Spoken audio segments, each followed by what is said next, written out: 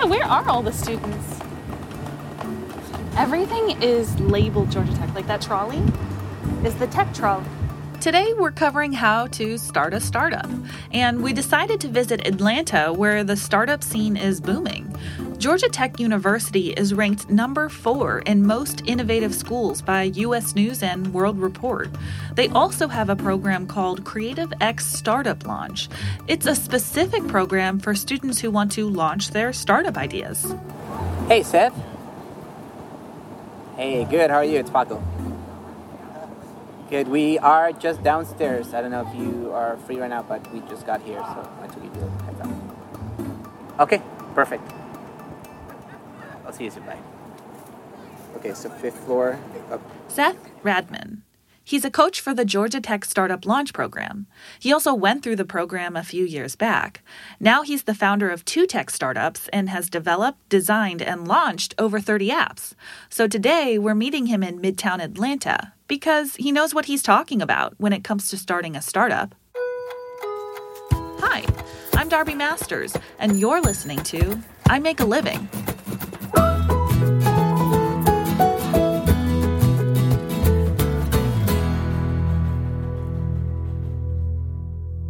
I remember the first time I did a talk on stage or heard my own voice. It was the weirdest thing. I think it was when I did a TED Talk at Georgia Tech. Okay. It took so much time getting used to hearing my own voice. Because it's terrible at first. I always thought that would be the best form of torture. Just have a megaphone that the person can hear their voice back to them. Drive me crazy. Has it gotten better for you? Oh yeah, actually no. I still don't like hearing my voice. Okay, yeah. So Seth is pretty laid back. I love how he nonchalantly mentions he did a TEDx at Georgia Tech like it's no big deal. But his accomplishments are pretty incredible. He has 2 startups. One, Mailmosh, an app to help you organize your email, clear out your spam, and protect your email in an incredibly innovative way. And 2, Crescendo, a music tech product that uses AI and pitch detection algorithms for music training. But oddly enough, originally, his goal wasn't to go into tech startups. He went to school for mechanical engineering and just started brainstorming cool app ideas on the side. And I thought it was really cool to see something from idea all the way to actual execution and people using it. And especially with apps, I still think it's amazing that I could build something in my living room and someone on the other side of the world could use that. It just has such incredible opportunity for impact. So I did that and got kind of good at it, had a lot of failures, but learned from all those. By sophomore year, he began his first business creating apps for people. While in school? While in school. Wow. I was kind of just doing it on the side. It was just a fun challenge. I didn't really think that was going to be my career. It was just a fun way to learn new stuff and learn how to code and make some extra money. So that's where it all started for him. And now he's been labeled as one of the top 25 entrepreneurs under 25 in Atlanta. I feel like you're the best person to talk about what to do if you have an idea. What's the next step? What are they doing? Turns out Seth was the perfect person to chat with about this topic.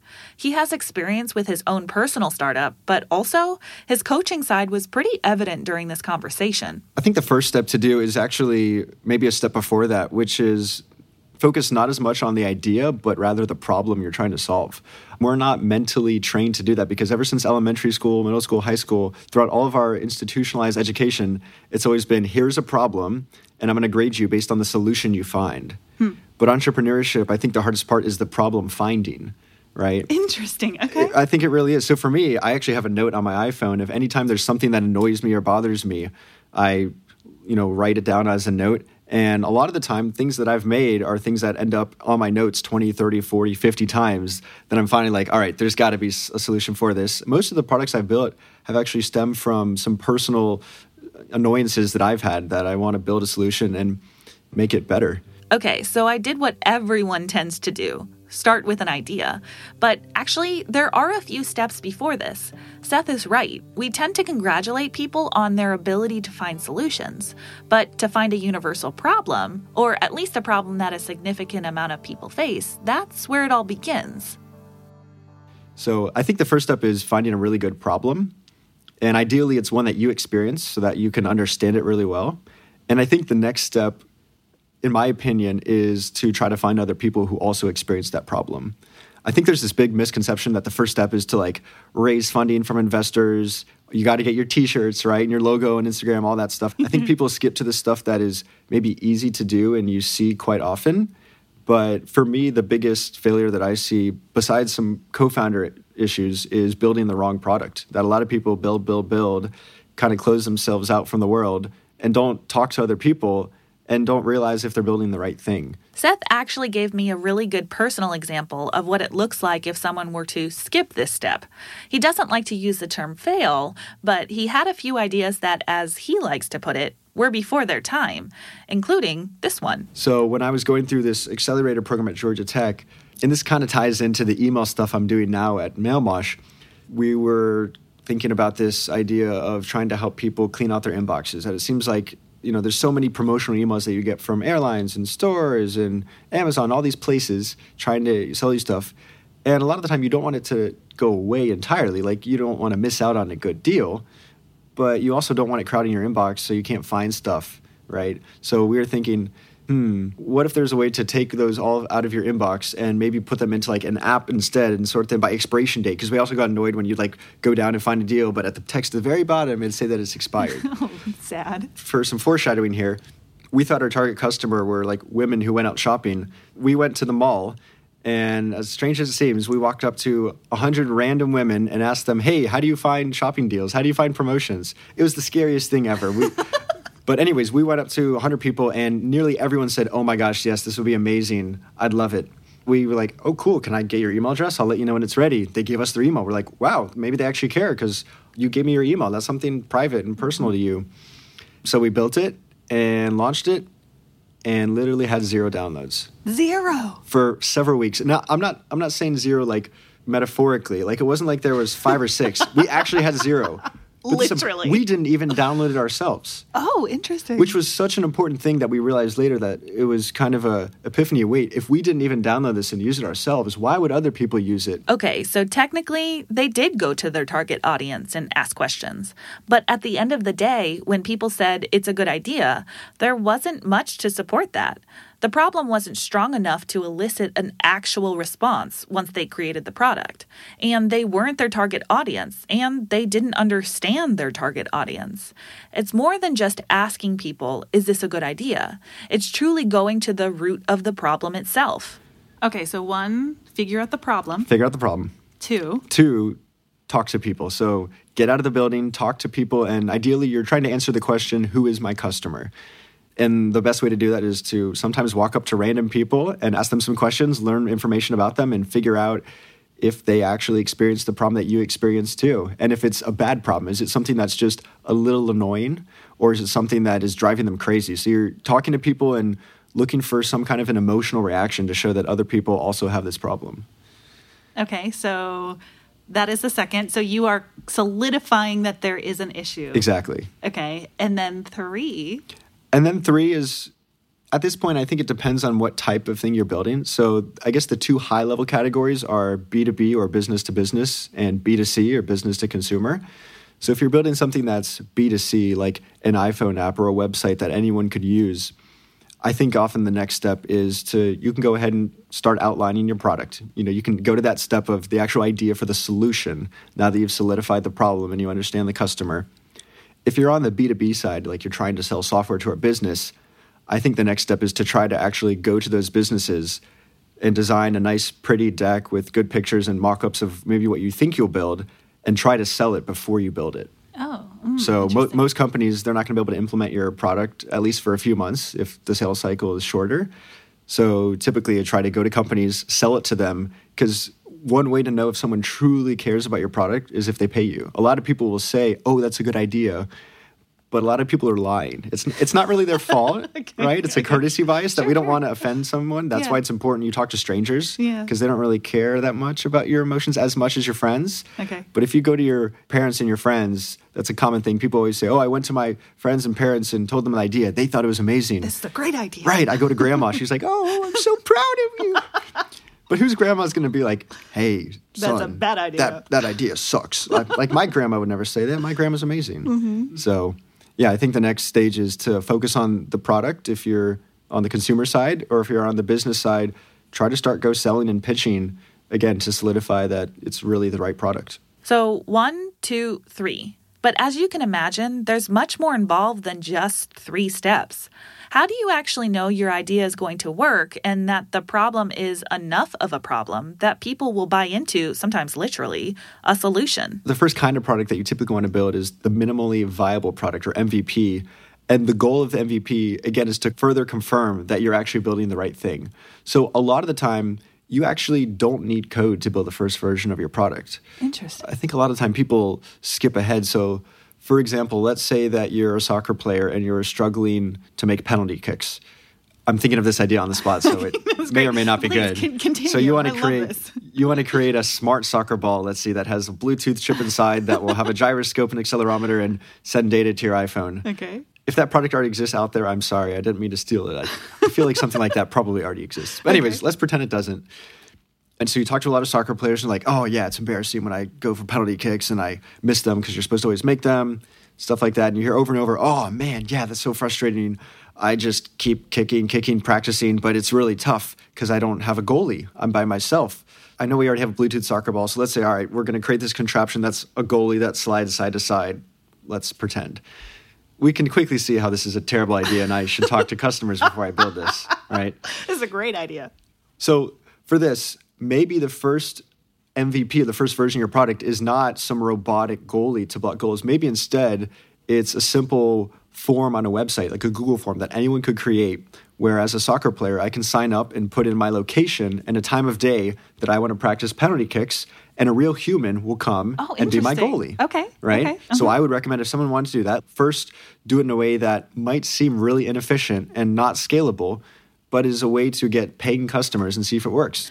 So yes, he recommends an inefficient and not scalable first version, which sounds very counterintuitive. But you're accomplishing the goal, which is to confirm that there is a problem and people care enough about it to seek a solution. So maybe it's $20 for an hour-long session of penalty kicks, and maybe I've brought together 8 or 9 or 10 people who will kind of be ready on demand, and if you give us a day's heads up, we'll send out a person and they'll be that goalie for you while you practice. What I recommend is that as a founder, you do that until you're so slammed and you come to me and you're like, hey, Seth, I'm so busy. I have so many people coming booking appointments with me to book goalies. I'm making so much money and I don't have any time, right? Yes. Things that you probably don't hear as often. I think that's the time to then take that plunge and take it to the next level of maybe actually building out this potentially robotic goalie, if that's the idea you have. And the good thing about doing this model is a few things. One, you've mitigated a lot of risk. You know people want this, but more importantly, you know people will pay for it. Again, a lot of people will say, I want this. But in my opinion, someone paying for something is the ultimate validation of how much they actually care. The other reason, though, is you have a big customer base already ready, and hopefully you have some good money. Right? So going into this, in a perfect world, you wouldn't have to pull out of your own savings account. Hopefully you can take the money that you've made already kind of doing this manually to be able to pay a company to talk about prototyping the next piece. This is a tangible step for those with startup ideas. Create a viable way to assess if having a solution is needed and wanted. And it doesn't have to be complicated. That's the whole point of it being an MVP, minimally viable product. And the most important thing is getting to market fast, right? That with this goalie metaphor of a human going out there, that's something that I could go to Google Forms or Typeform and whip up in 10 minutes, and I could start this business tomorrow. And I could use FreshBooks to collect my money, right? My favorite accounting software. Obviously. Right? It's a common misconception that you need money to begin developing your idea. An MVP can potentially cost you virtually nothing. And by the time that your MVP has confirmed the extent of the problem and what lengths people will go to for a solution, your networking and connecting might be all you need to further develop your idea. Because you've literally just created a community of people who will buy into your solution, whether that's financially or just with their voice. That data is powerful. So Seth told me these were exactly the steps he took to build his startup, Crescendo. First of all, it might be helpful to know what that is. Crescendo is a music analysis engine. It gives real-time feedback for musicians. So essentially, you play a piece of music and it listens and tells you how you did and how you can improve. Now, how this all started was because Seth had a problem. He's a saxophone player, and one time a friend asked him to play something on the spot. It gave him immediate flashbacks of when his band director would do the same thing back in middle school. Back then, he got so anxious that he almost quit band. So that's a problem, and he ran with the problem and decided to see if others had this same problem, which step number 1, find the problem. Step number 2, solidify that this is an issue. They traveled throughout the southeast area of the states and met 100 band directors in person. They quickly began to realize that this problem affected more than just the students. It also affected the band directors and the parents. But the most telling information they received was that the band directors would spend 1 day a week doing playing tests. They would have their students play and record how they were doing. That's a lot of time dedicated to this issue. The first version of their product was really just to offload some of the work from the band directors. So they got 6 to 7 schools to pay them $100 for their pilot program. The amount of money didn't really matter. What mattered was that people paid for this product, which validated the program. So the first version of our product, remember when I said you don't actually have to build the first version, you just have to test? Mm-hmm. It was a product where a student would record themselves on the smartphone, just regular audio, and they would send that and a PDF of the music they played in an email to us, and within 2 hours, they would receive the assessment results back. Oh, wow. From our, I'm in quotes here, AI bot, right? Yes, of Which course. was really us. So we'd get an email, and we'd sit down with the music, we'd make a copy of it, listen, and then mark the notes red and green, and send it back. Oh, wow. So we were doing all that work that the band director had been doing, and it spread like crazy. We put up one Facebook video. The next week, I think we had like 60 or 70 messages from band directors around the country wanting to have calls with us, wanting to buy it. So once we got to that point, we very quickly were at that stage where we were just too busy. And especially there are some people who work at strange hours of the day. We'd get an email at 3 a.m. and we promise that it'll be done in 2 hours. So we'd be like, all right, fine, I'll get out of bed, do these and get back to you. So we quickly built our iPhone app. This was how Crescendo became what it is today. And actually, today it's not an app because they've changed their business model. They now license their technology to other companies who have millions of users. This was a pretty neat success story, but not all stories have such an intuitive path. Sometimes if I'm working on a product and it's been 1, 2, 3 months with just like crickets, no one using it, I think, is it just a button that needs to have a different word? Is it the background picture? Is it one small thing? So then when do you know to give up? For me, it's really become a gut feeling that I know that's a terrible answer, that it's really hard to use that. I think there's a few things. I think a good reality check is if it's a problem you experience, are you using this product? Or would you use it, right? If you went ahead and built it, are you using it? You know, what I call the toothbrush test, twice a day. Or maybe twice a week. It depends on the type of product, but I want people to interact with my products a lot. And if you're not even using it yourself, that's probably a big sign that it's not a great thing. But the other is, this is why it's so important to try to get some initial users. Going back to this goalie product that we had, right? To sample a goalie as a human, if you had 5 or 10 people pay $20 for that hour session and come for you to have a human be that goalie, you know that at least 10 people believe in what you're doing, right? And if there's 10 here, surely there's more elsewhere. So for me, I really lean on my customers and my users, and that's why it's so important to get some users early on. Let's say your product passes the toothbrush test, and you do find enough of an audience to begin building your product. What about money? I think it's important to do the math and figure out how you're going to get paid to make sure you can keep doing this. I hear from a lot of founders, mostly first-time founders, that they say things like, I don't really care about the money, I just want to make an impact. And I hear that. And I love that their head is in that right space and that they're doing it for the reason of making an impact. But the harsh reality is that if they're not making money and they can't make a living or at least be able to do it part-time or something on the side, that they're not going to be able to continue doing it because they're not going to be able to sustain themselves. But in terms of how you actually get money, most of my experiences in the software world, specifically I've done a lot with mobile apps. I think a lot of people have app ideas. It's a pretty common thing. So I'll give a short example about apps because that's a commonly asked question, how you make money from apps. Yeah. So there's a few ways. One is it can just be a straight up paid app, right? Like Doodle Jump made a lot of money in 2010, 2011 just from being 99 cents. They just got a massive amount of people to download an app for 99 cents. Most of the time, I recommend that people start their app as free just because apps have been viewed as more commodities lately. There's just so many of them that people expect there to be one available for free. And paying something without trying it first just feels emotionally scary. We don't want to accidentally pay for something and then not like it. That would be terrible. Yeah. So there's model called freemium, which is where the app is free, but inside the app, you have in-app content that you can purchase. And then there's actually way more than just 4, but I think the last most common one is through some kind of ads inside, where it doesn't necessarily have to be those annoying banner ads that are rotating at the bottom. Those are hard to make money, but sometimes it can be cross-marketing for other platforms. So for example, there's an app that I built in high school or in college that's still on the App Store, actually doing pretty well. It's a grades app that helps students figure out what grade they need to get an A in their class. You can see what I was focusing on when I was in college, the least amount of effort to get an A in my class. And I've been trying to help other people who are trying to get access to students. So, hey, is your customer for your new startup or business a student? If so, cool, come to me and I can help you get access to students. And I also know their GPA, the classes they're taking, their major, stuff like that. It's all anonymized. Privacy is really important. Yeah. But it can help drive traffic to other people's products. Again, a lot of people like to go to this 4th category of ads because no one likes to pay for stuff and they know that they'll get more users if you make it free, but you have to get a lot of users to make that effective. Just for ballpark ranges of the apps I've worked on, I think there have been a few that were around 100,000 users, and we'd probably make around $75 to $100 to $150 per day. Oh, wow. So probably lower than most people would be thinking, maybe not enough to actually sustain you. Maybe if you have a few apps, possibly. Now that we're talking about finances, venture capital funding is the elephant in the room.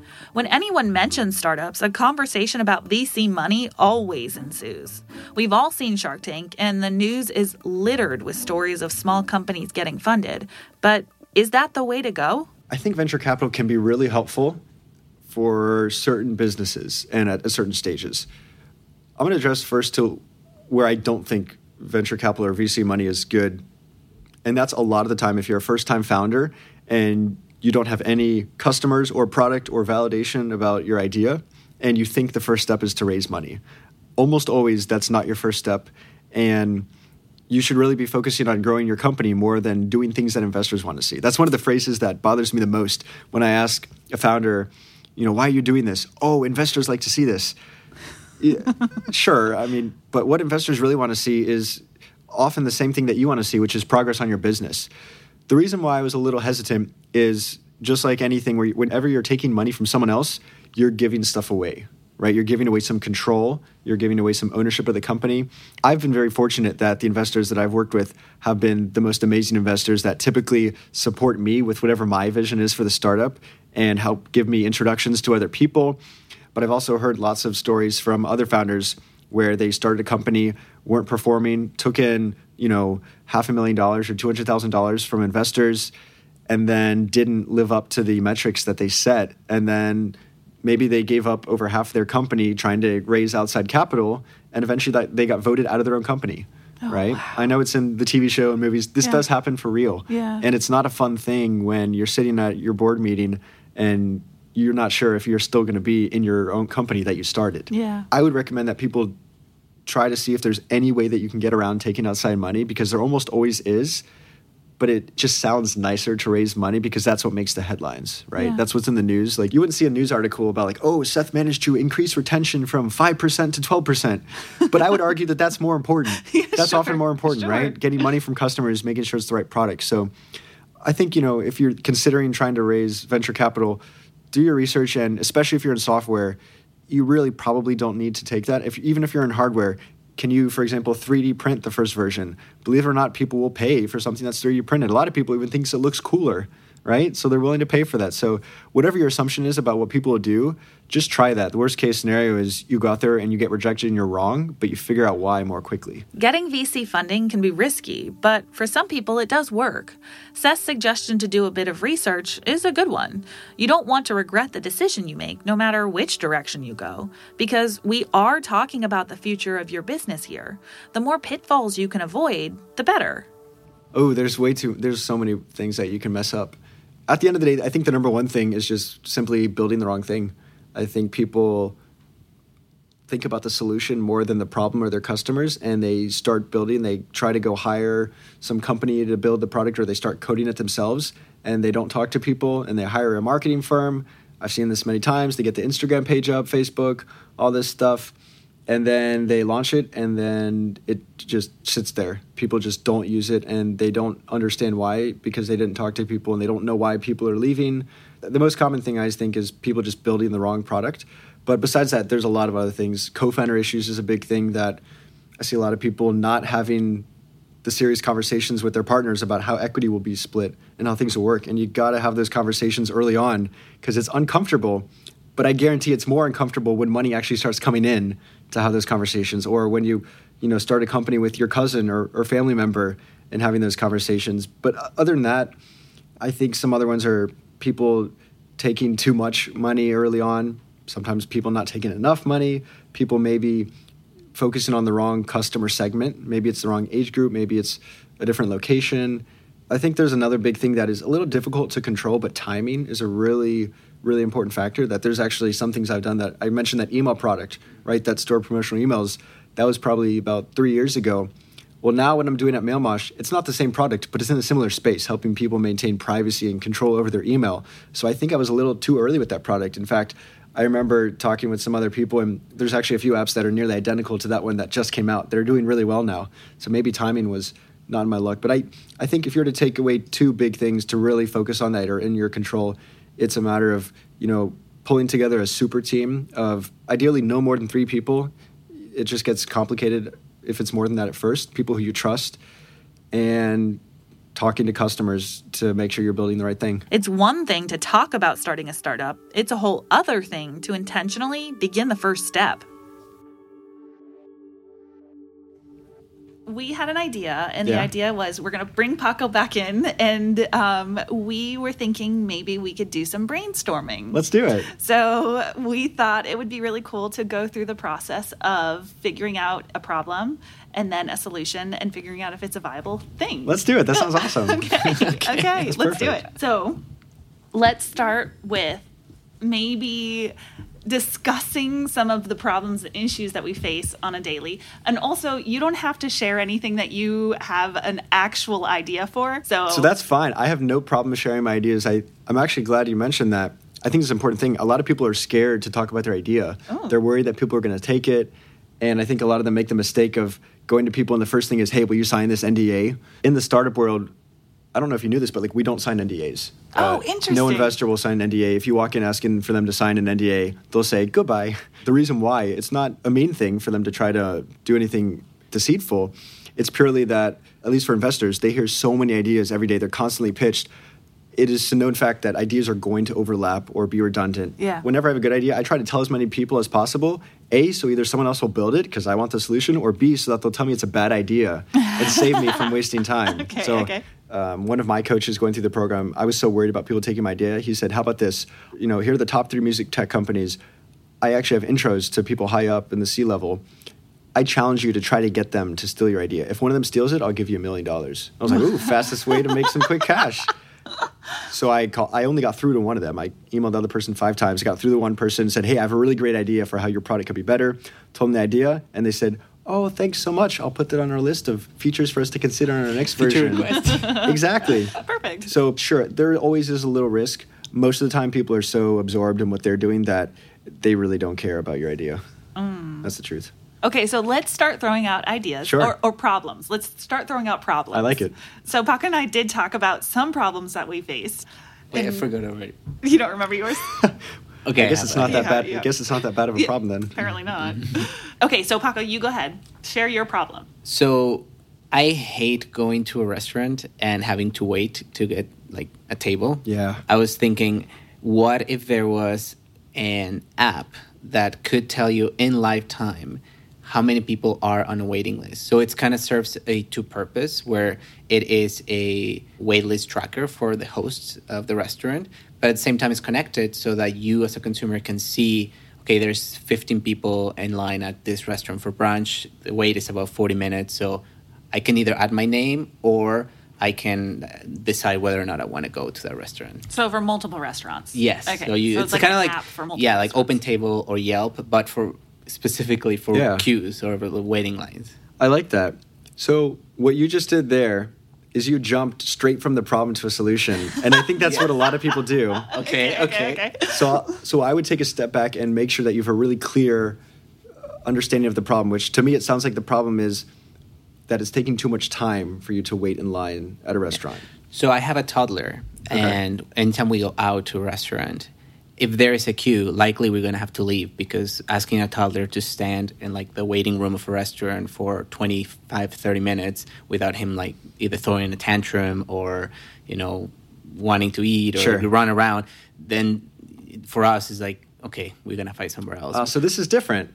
Right? So the problem isn't the time. Specifically, the problem is having to wait at a restaurant with young kids is just not feasible. So it's a little bit different. Yeah. Because now your original solution very quickly was an app that will tell you wait times. But what if the restaurant could provide a childcare service or toys for kids to play with, right? Or maybe there's a way that restaurant could be connected with Uber Eats and the food could be delivered to your home.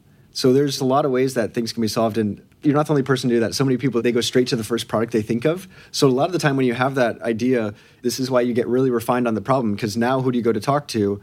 People who have, kids between ages maybe 1 to 3 and go out to eat maybe 3 or more times per week type thing. And you go to talk to them. This is what you can uncover from asking them, oh, you're standing in line for a long time. Why is that a problem? Oh, because my kid, this... Well, for me, maybe it's because I have an important meeting, or maybe it's because I want to eat quickly so I don't get caught in rush hour traffic. This is what I'm talking about, that understanding your customer. I think a lot of people interpret that one way and they understand them, and then they get a layer deeper and a layer deeper and a layer deeper to the point where you really want to try to understand emotionally what's going on in their brain and how they feel, because your product is helping them feel a different way. So how do you fight the urge to come up with a solution? So you say you sometimes write a problem in your notepad 40 times. How do you stop yourself from not being like, ooh, I got a solution?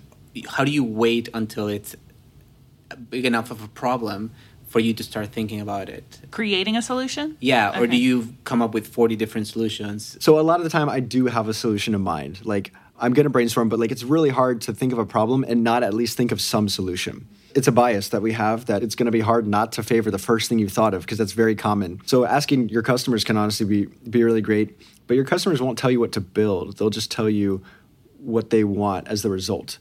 And it took me a while to understand this, but your customers don't care about your product. They care about what it helps them do, right? That's awesome. You may not care if I'm doing a restaurant delivery service or if I have childcare or toys or entertainment at the restaurant, as long as you don't have to worry about, your kid bursting out crying and causing a scene in a restaurant, right? But to me, those are two very different business models, different products, different technologies. So I think one is just to recognize that you're going to prefer your first idea, and the other is to get really divergent before you converge on one idea. So normally, you mentioned 40. I normally try to come up with like 100, 150 ideas where you don't judge them or rate them at all, where some of them should be impossible, right? Like maybe I'm going to have a drone come pick up your child and like twirl them around outside for entertainment and then bring them back in. Because even the crazy ideas, they often lead you to ones that are practical but just more creative that people haven't heard of or thought of before. Somehow I always end up with an idea with drones in there. I don't know why. But yeah, that's a great problem. I think, isn't that a weird phrase? That's a great problem. Yeah. It's a great problem because it's easy one to find. Lots of people who I'm sure experience the same problem. Okay, for you, do you have any problems? Oh, I got plenty. Let me pull up my list. Yes. Let's see which one we want to do it. today. Problems. 2,946. Oh, no way. Yeah. Wow. Look, just constant problems. Oh my gosh. That's crazy. All right, let's see. So like full disclosure, some of them are just not really big problems. They're like absolute, just like first world problems that are not real. But I write down everything. Yeah. Just annoyances. Just to get it right. Yeah. So like one of them is not being able to shave the back of your head or neck by yourself accurately. Oh, okay. Because then you need to go get a haircut. Exactly, a That's whole the haircut only way. just because your neck. Because like my neck grows more than my face. Yeah. So, and also just like shaving, having to clean up all the hairs, trying to like keep it like clean and not make a mess in the bathroom because I always do. See, just like that, I already have some validation there. See, there you go. Let's see. I take a ton of pictures on my iPhone and never end up looking at most of them or deleting them, but they just all sit there and constantly take up memory. I do that all And the then time. it's hard to find the ones that I want to when I'm looking for a certain thing, right? Not knowing what size T-shirt to get when someone asks you, because not all larges are actually the same as every other large. So true. Right? As you can see, I have a lot of random Okay. weird things. Okay, but, so yeah. for the the phone, the pictures in the phone. Oh, yeah. Oh, that's a hard one. Yeah, I have this fear that I'm gonna like take a picture of something important and then I really want to come back to it. So I probably have like 12 or 13,000 pictures that are just sitting there. I've started marking important ones as favorites, but every now and then I go through the favorites, and now my favorites are at like 100, which is clearly way too many favorites. But what I've been doing recently is just a dump of all my pictures into some random folder on my computer. Okay. And then delete them from my phone, thinking that way, like, I've never needed these. I probably won't. But maybe if I think of something, then at least I can go back to my computer and try to dig around and find it. Like, it makes me feel reassured knowing that at least I'm not going to lose anything. It's There's the a fear backup. of losing something. Mm-hmm. I call those photos you were describing delete photos, because you take it in a moment thinking this is such a great photo, and then when you see it again you're like, oh, this is What was I thinking? Yeah, like a bridge, or like, oh, the sunset, like, look at this beautiful sunset. You don't care, And then you look at will it, never care, and then you about look at that it inside, sunset. and you're like, this looks like a normal sun. You know what would be interesting is if there was. So now I'm going to the solution part. It's so fun though. You can go to it. It's fine. Okay, I have one. I want to see what you come up with. Okay, if there was an app where it's kind of like Pinterest, where you have categories for all the things that you're interested in, except good for it's idea. your own photos. Maybe organizing them would make it easier. So instead of a giant folder of Exactly. 1,000, it'd be Yeah. like 20 here, 35 here. Exactly, based on a category. And it's easier to find them, because that's a big problem too. So if you have it categorized, you can also still have a folder of like random photos. Right. And then you have that folder, and that's like a couple thousand. But then you have folders like apps that I really enjoy, or like sunset photos. Or I like something. that. So Yeah. that's like a whole app just for photos from your phone. I like that. What was your idea, Paco? I'm curious. So my idea is it would be an app that you can set kind of like notifications, where at the end of the day you can set up a time. So at 9 p.m. every day, it'll give you a notification and it'll show you all the photos you took that day, and you can decide whether you want to keep them or not.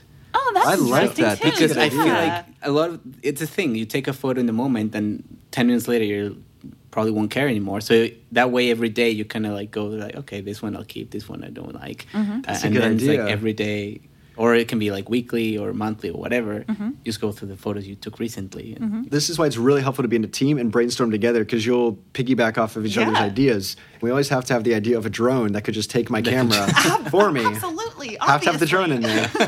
You have to have the drone. Yeah, that's a good one. Coming up with problems without immediately trying to fix them is a lot harder than you'd think. Our minds really are trained to find solutions. But throughout this whole conversation, we focus the most on the beginning two steps, defining the problem and confirming that it actually is a viable problem. If you're anything like me, you already have a few ideas that you'd like to develop. But the biggest takeaway from this whole conversation is to start at the beginning with the problem and spend a lot of time there. The last thing you want to do is create a solution that no one wants or is willing to buy into. On an encouraging note, we've also discovered that starting a startup isn't out of reach. The steps that Seth gave us are actionable. I mean, it will take a lot of hard work and diligence, but you don't necessarily need a big budget to start. You really just need a group of people who have a problem. And here's another center stage from our trip to Atlanta.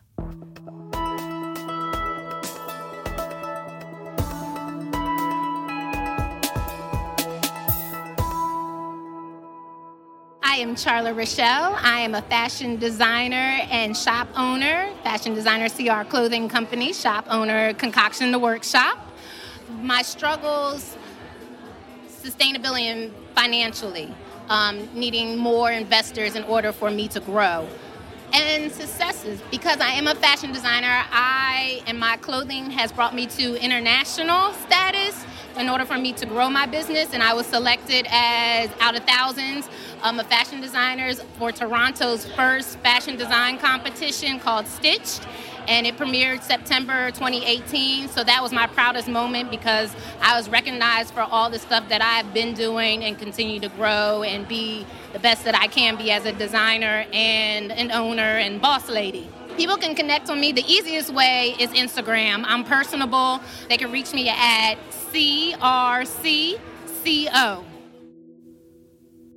If you'd like to be featured for Center Stage, there's a link on our website where you can record an introduction. Just go to freshbooks.com/podcast. I Make a Living was brought to you by FreshBooks, the #1 cloud accounting solution for small business owners and their teams. To learn more and get an exclusive offer, go to freshbooks.com/podcast. If you want to attend an event, go to freshbooks.com/events. Thanks to Seth Radman for his insights on startups. If you'd like to find out more about him and what exactly a burner email address is, you can find his information in our show notes. This podcast was made possible because of audio engineering and music composition by James Morris, co-production and direction by Paco Arizmendi. And I'm Darby Masters. Thanks for listening to I Make a Living.